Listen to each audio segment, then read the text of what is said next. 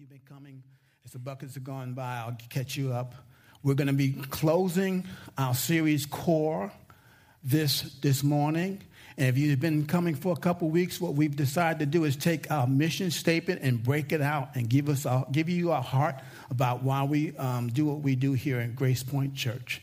And today we're going to close with the word serve. But before I do that, I want to give you if you have been coming and it's your first time, let me give you give you a little snapshot of what we talked about the last 3 weeks, because I believe repetition brings revelation. So if you don't know, if you're a guest this morning, we're part of Every Nation. It's a big family of churches, and that's their mission statement. They exist to honor God by establishing Christ-centered, spirit-empowered, socially responsible churches and campuses in every nation. How many love our campus folks over here? Come on, give them a round of applause. We love young people, and young people love us because we have the money, and we know that.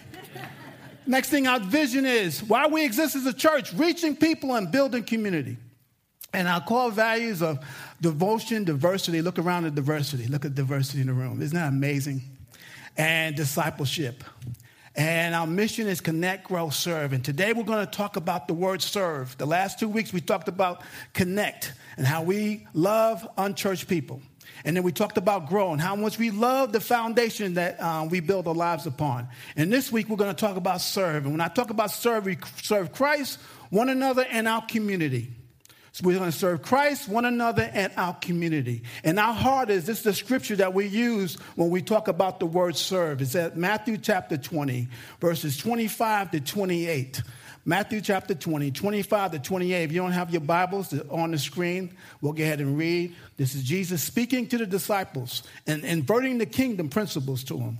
But Jesus called them to him and said, "You know the rulers of the Gentiles lord it over them, and their great ones exercise authority over them. It shall not be so among you, but whoever would be great among you must be your servant." Now, the word servant, if you look it up in the Greek, means deacon. "And whoever would be first among you must be your slave, even as the Son of Man came not to be served, but to serve and to give his life as a ransom for many." This is Jesus. It's also in Mark chapter 10. At this time, he had told the disciples, this is the third time he's telling them, "I am going to go die on the cross, and I'm going to be risen for you." And naturally, Jesus saying, "I'm leaving," he knows what's in man. So the disciples thought, well, if he's leaving, who is going to be in charge? And if you look in chapter 19, Jesus told them that when I die, when I come back the second time, you guys will sit on the 12 thrones as the apostles. But they wanted something greater than that, because nature is, if I'm going to give something, what am I going to get in return? What is it in it for me? And if you looked about the story in verses, again, this is the third time he's telling them this. They're looking to be great. They actually be on the right and on the left.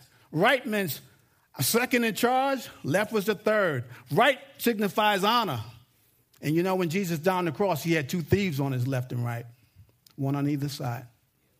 But they were so ambitious to do this, they sent their mama. And history says this, that their mama really her name was Salome. She was actually a sister of Mary. And so Auntie was asking a favor for her children. How many love mothers like that? And these guys were hoping that he would say yes, because we sent our mother. Now, in the other version, it says they asked, but really, they sent their mother. Because why not? Why would he say no to a woman? You can laugh on that. It's a joke. Then he does unpack some things about the world system and the kingdom system, which is a paradox. He said that the measure of greatness is not measured by power or prestige. It's about service. So if you want to be great, you can serve. Yeah. He flipped it. We want to lord over people. He said, no, to be great, the one that should be serving.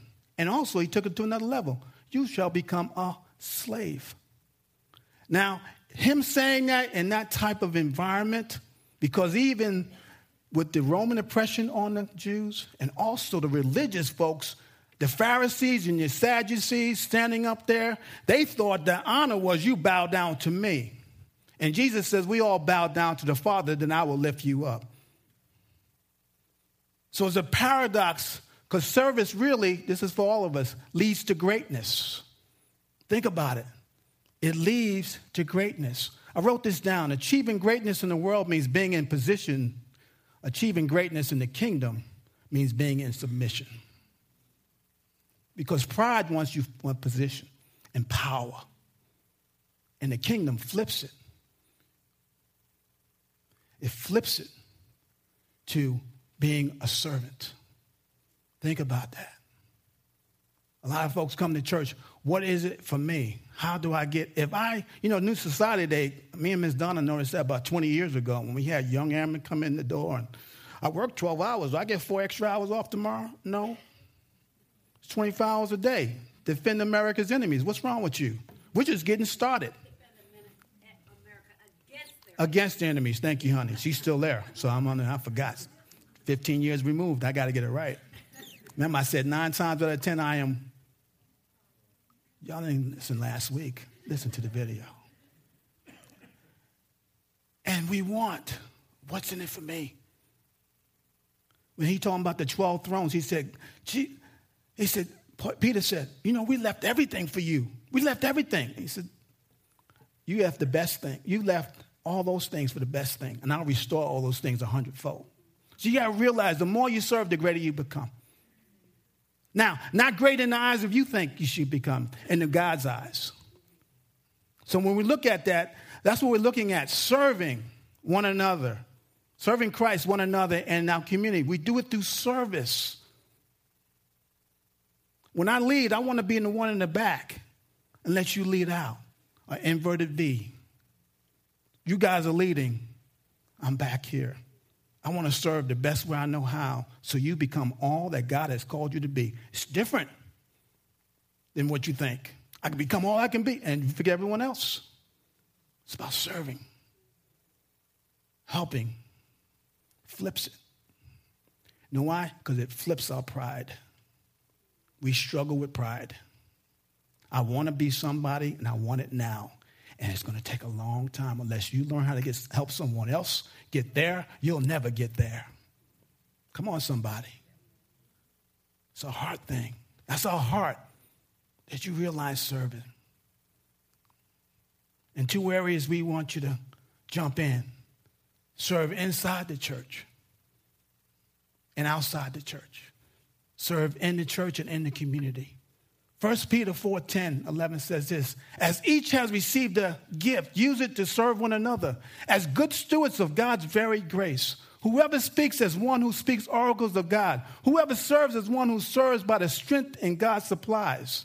In order that everything God may be glorified to Jesus Christ. To him belong the glory, dominion forever and ever. Amen. And our scripture says each and every one of us have received a gift. And we're stewards of that gift that you can use to help someone else. When you're not feeling well and you had a rough week, you can use someone with the gift of encouragement. You want an exhorter to say, it's going to be all right tomorrow. It's just a bad day today, but get up in the morning because the sun is brand new. His mercies are new what? Every what? Morning. You need somebody. You don't need someone else draining you and telling you, yeah, you're right. It's really bad. You don't need that. You just go slit your wrist by yourself. And guess where that comes from? The church.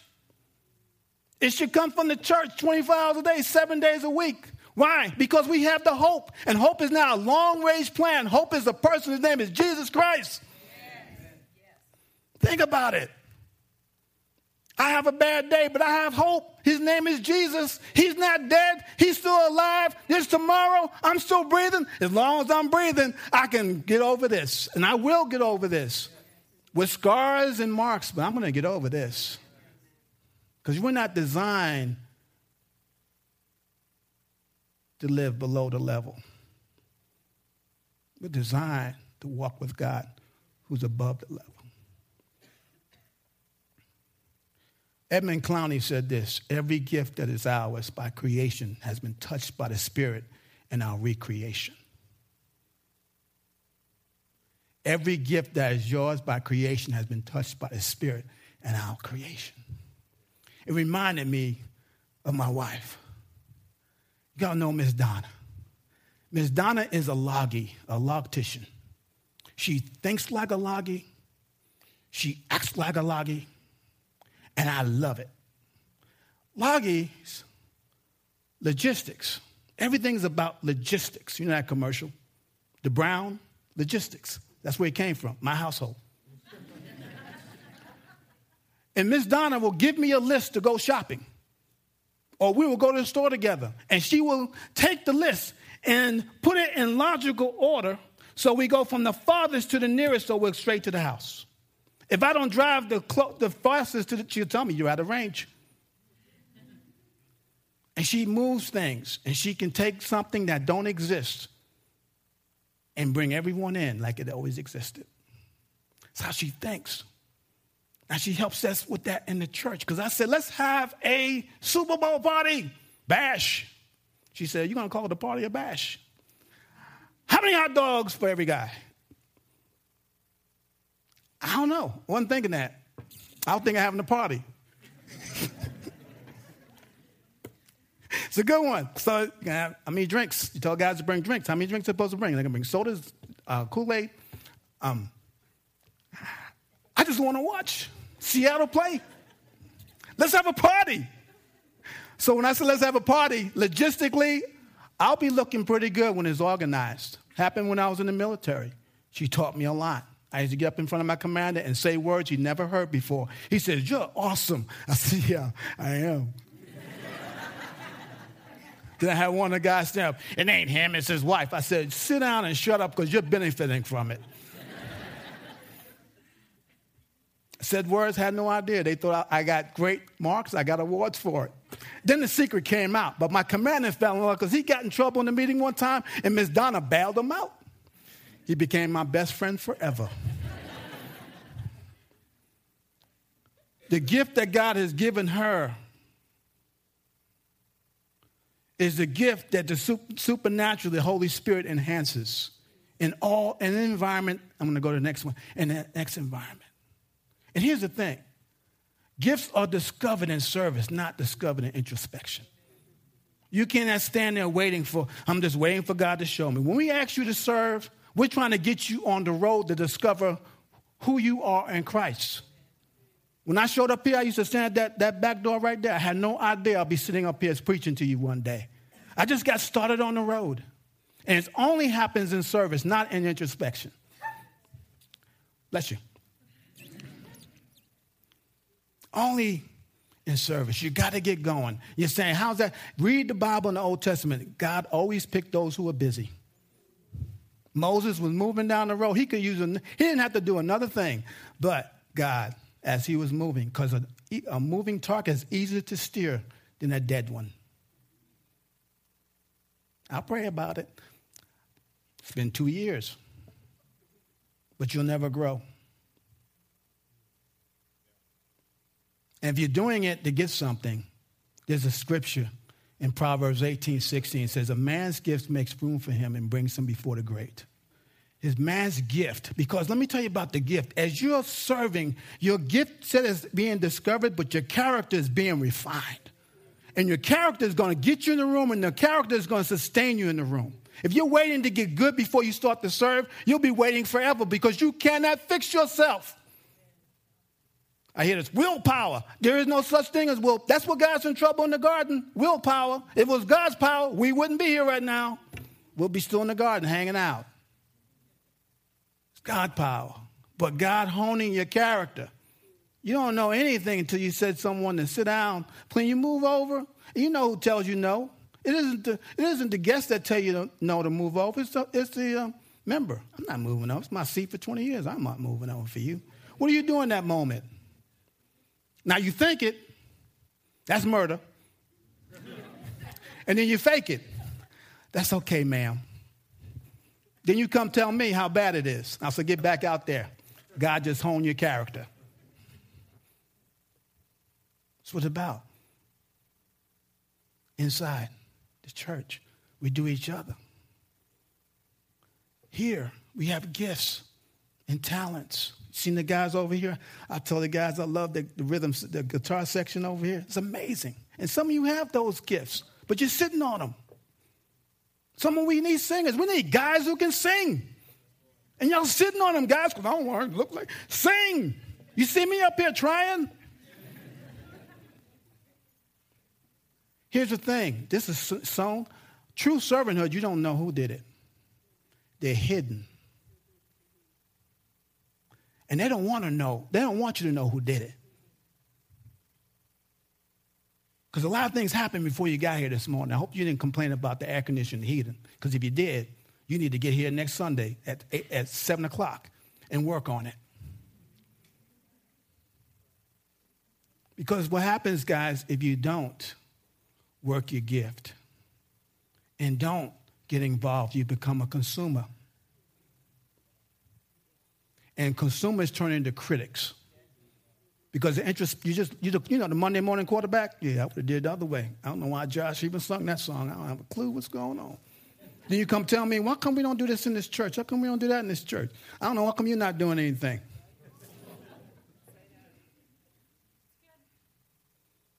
Think about it. Consumers versus contributors. And your Christian life will be fulfilled when you're a contributor, not a consumer. Think about that. Some of you have been coming for a while. I don't know. You know where you fit because God messes with you all the time. I don't have to tell you. You know where you start? Get out that door. Get in the first impressions. Hey, get in the children's ministry. You want to know where you are? Change a diaper on a young boy who likes to hit you right in between the eyes. And then you smile. Been there, done that. Got the degree. But then you learn so much about what's going on in the community, in the church. Second one is in the community. This one is easy because remember we talked about discipleship in Matthew 28. That word go means as you're going to work, as you're going to school, as you're going to the hospital, as you're going to be doing one thing. This is what Jesus turns it on here, coming off the Beatitudes into saying who you truly are in him. He says it starts off in here, Matthew chapter 5, verse 13 through 16. He uses two metaphors. You are the salt of the earth. But if the salt has lost its taste, how shall it be saltness be restored? It is no longer good for anything except to be thrown out and trampled under the people's feet. You are the light of the world. You want to circle? That's who you are. A city set on a hill cannot be hidden, nor do its people light a lamp and put it under a basket or on a stand and give light to all in the house. In the same way, let your light shine before others so they may hear, they may see your good works and give glory to your Father in heaven. Not glory to you, glory to our Father in heaven.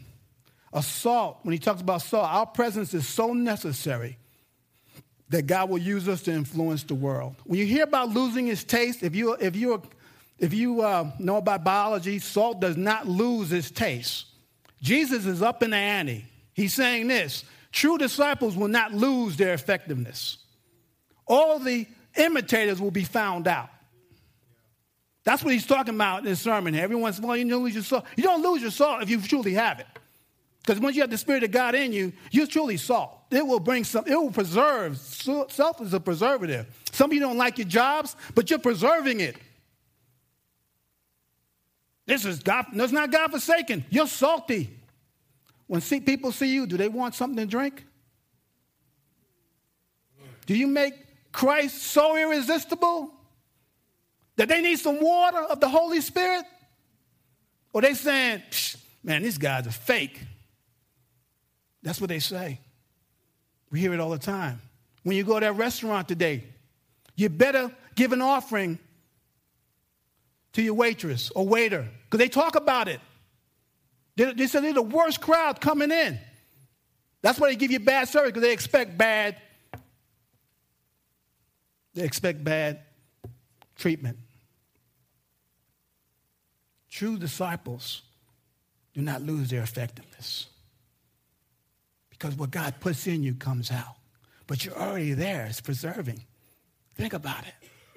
Serving our community, wherever you are, that's your mission place. If you teach kids, teach them. You're making a difference. We have an opportunity to go every week to Reagan Elementary. It's called Kids Hope. It's an amazing place that we go in, and we spend 1 hour with a child. And sometimes we don't know what we're doing, but the teachers tell us exactly, you're making a difference. Just being a friend to a child and telling them, you can do this. That's what most I'm telling mine. You can do this. You will do this. It's expected for you to do this. And it helps the teacher out. Because teachers got kids right now, don't think responsibility is important. Because, growing up, when it comes to service, you clean your room. You didn't get nothing for cleaning your room. Now, hey, mom and dad, I clean my room. I'm going to pay you for doing something you're supposed to do?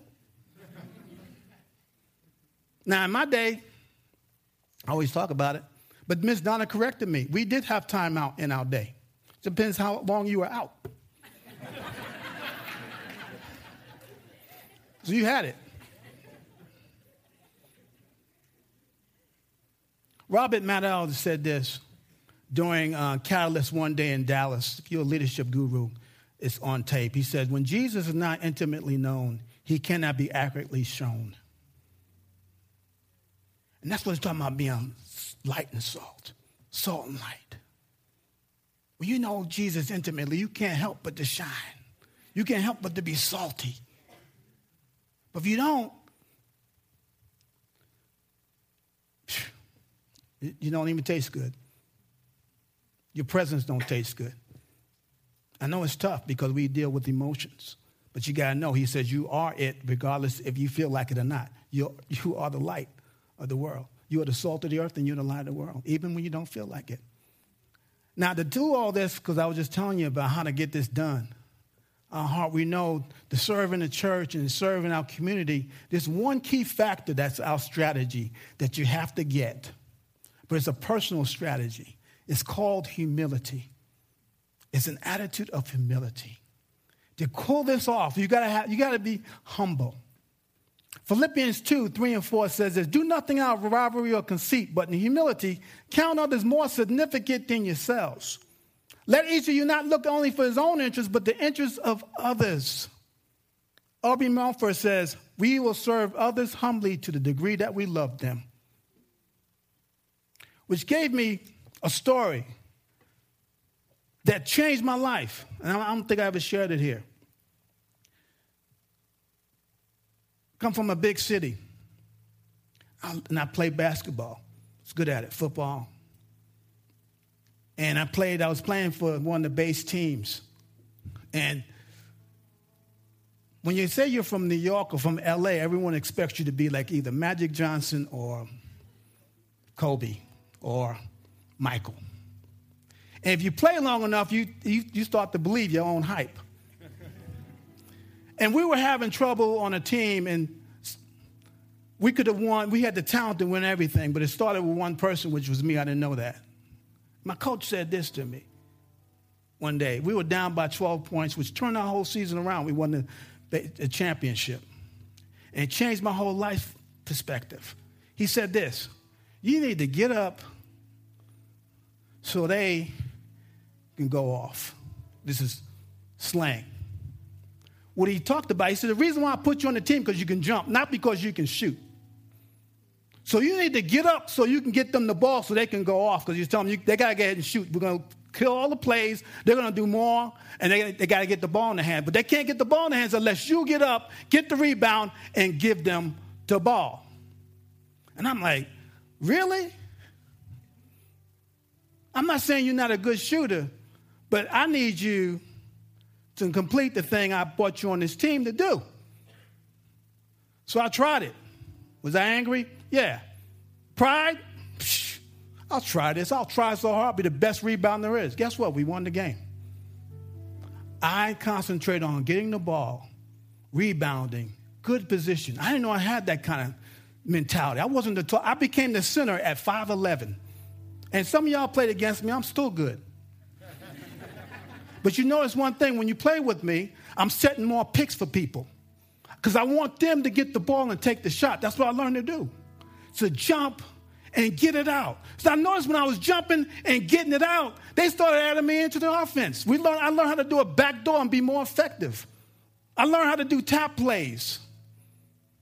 And they were saying, take the shot. Don't give me the ball. Take the shot, Rich. When I got into where God had put me, into my true purpose of the sport, I was able to raise, and I thought about them more than I thought about myself, because prior to that, I wanted to know my stats. I don't care if we lost or not. I had 15 points, man. You understand? Man, we lost by 25. Don't matter. I had 15 points.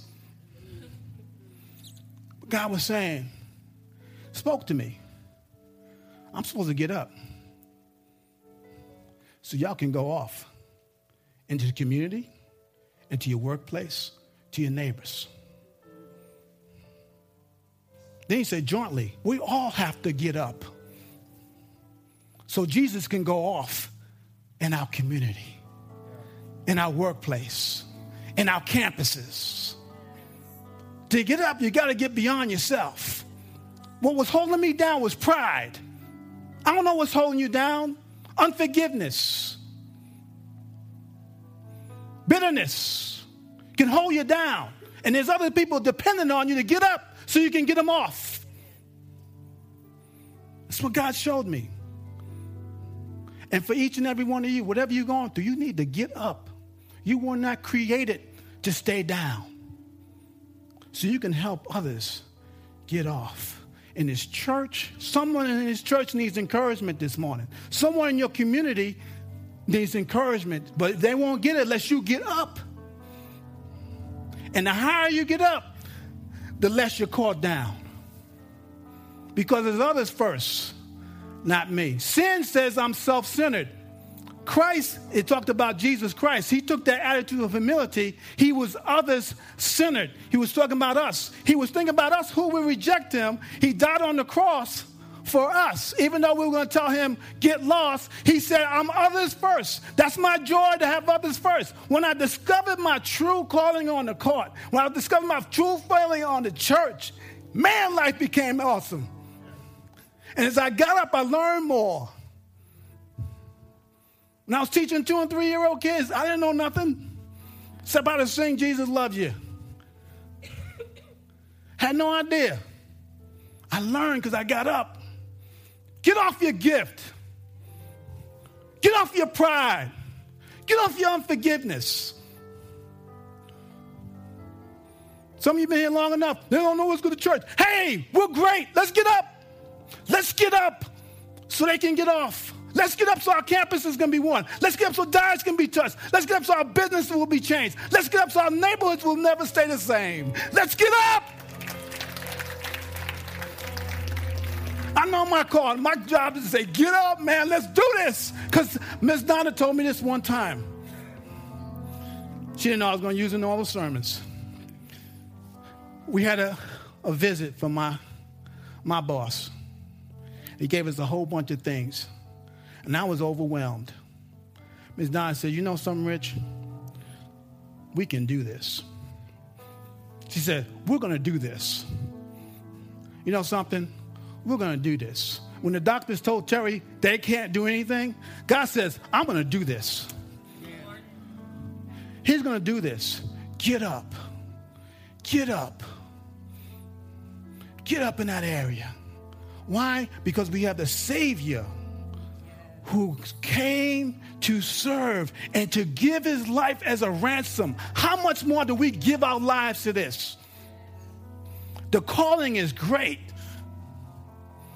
And here's what you get, the reward. You ready for the reward? You get God. And that's all I need. And whatever comes with them. But I get something even more intrinsically, significance. I worked for millions of dollars, was responsible for them. You know when the significance took place? When I started serving God full time. in my workplace. Humility will take you where nowhere else can. I know guys, the most humblest guys in the highest positions. I know college professors, the humblest guys in the highest positions. But you got to tell them all the time how awesome they are. And I love it because they won't try to take the glory and recognize God gets all the glory. Won't we all stand?